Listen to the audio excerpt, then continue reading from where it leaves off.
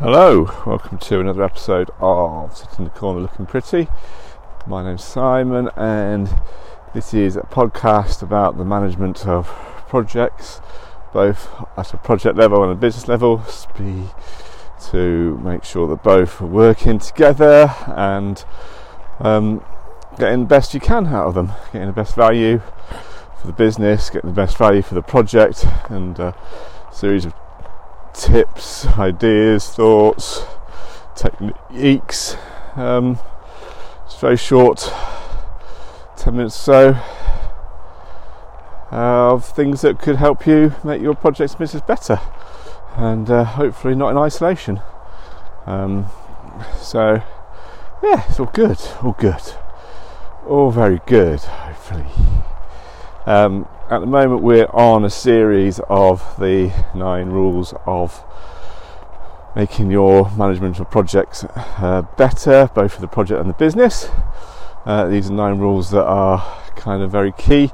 They're kind of very high level, taken from lots of just methodologies and ways of working, and it's just condensing it to make it into a usable framework for everybody at a high level, and most of it will probably sound blooming obvious to you, but you'd be amazed how it's not always that obvious, and also, through all the things that are simple and right in life do seem obvious. You just have to remind yourself every now and again about them. So these 9 rules are that framework for that within projects and projects in the business and for the business. So we are now on number 6, I believe, which is enable and trust the right people. Again, on the face of it, I'm sure it sounds kind of obvious to you, but there are kind of 3 elements to this, and I think they all need to work in unison. Well, I know they all have to work in unison. If you don't do one, but you do the other 2, then it is not going to be as effective, not going to make his projects best they can be, not make your business best they can be. So let's take it in reverse, I think. First, enable and trust the right people. So the right people, the right people within a project are the right people to perform the tasks that are there to be done. And right has many different forms.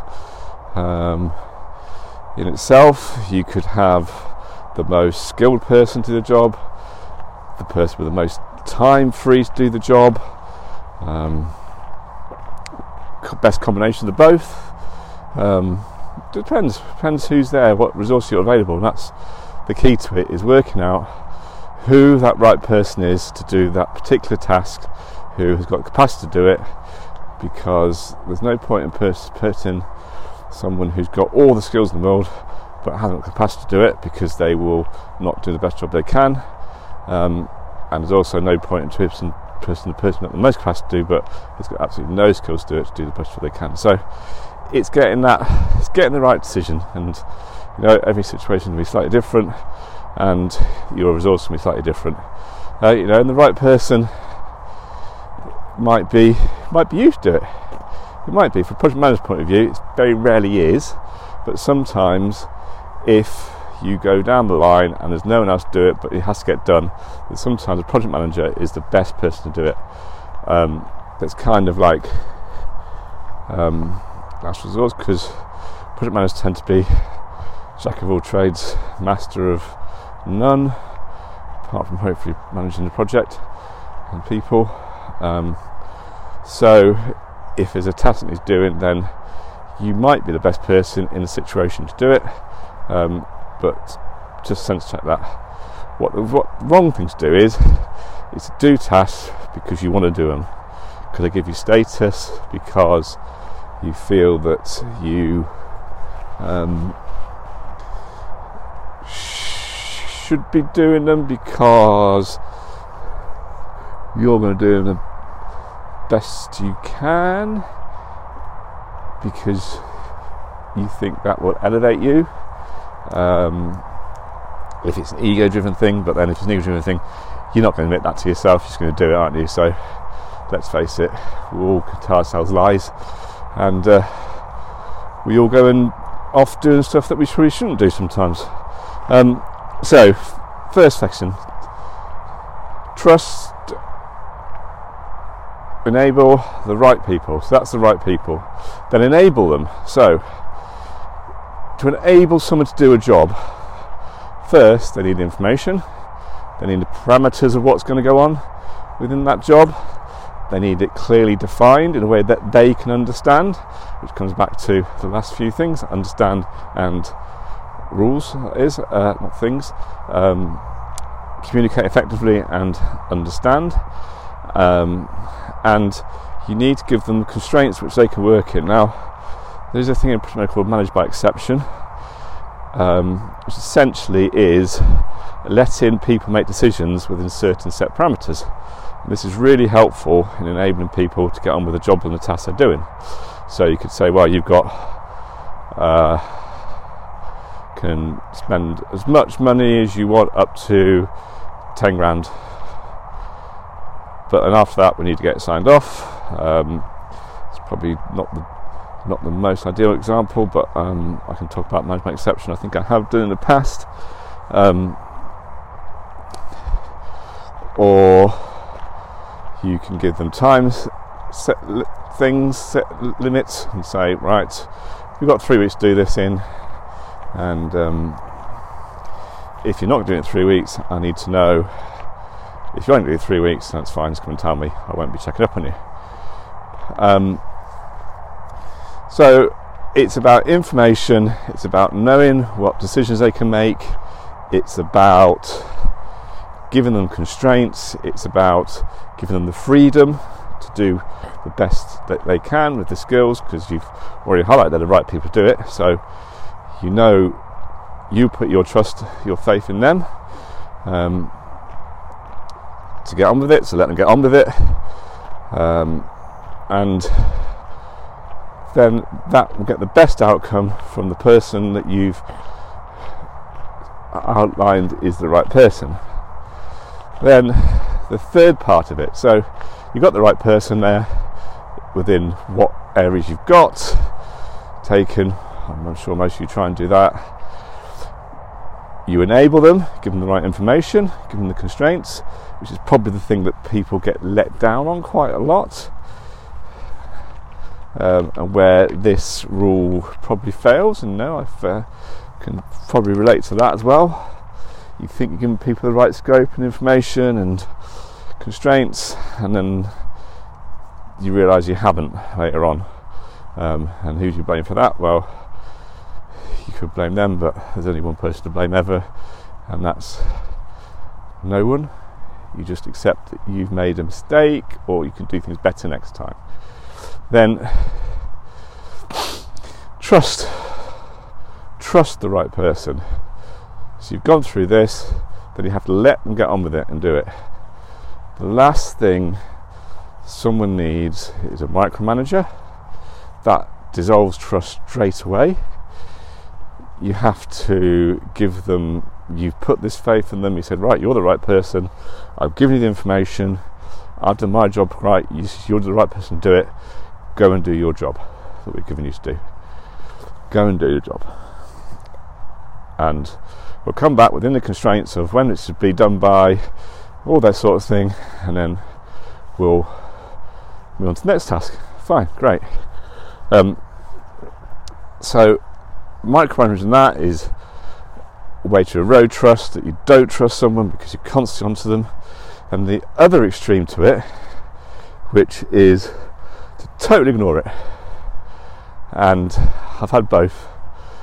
You know, certainly across the course of my many years of experience, but I know there's a couple recently of having both, where you get someone who's constantly micromanaging right on top of you,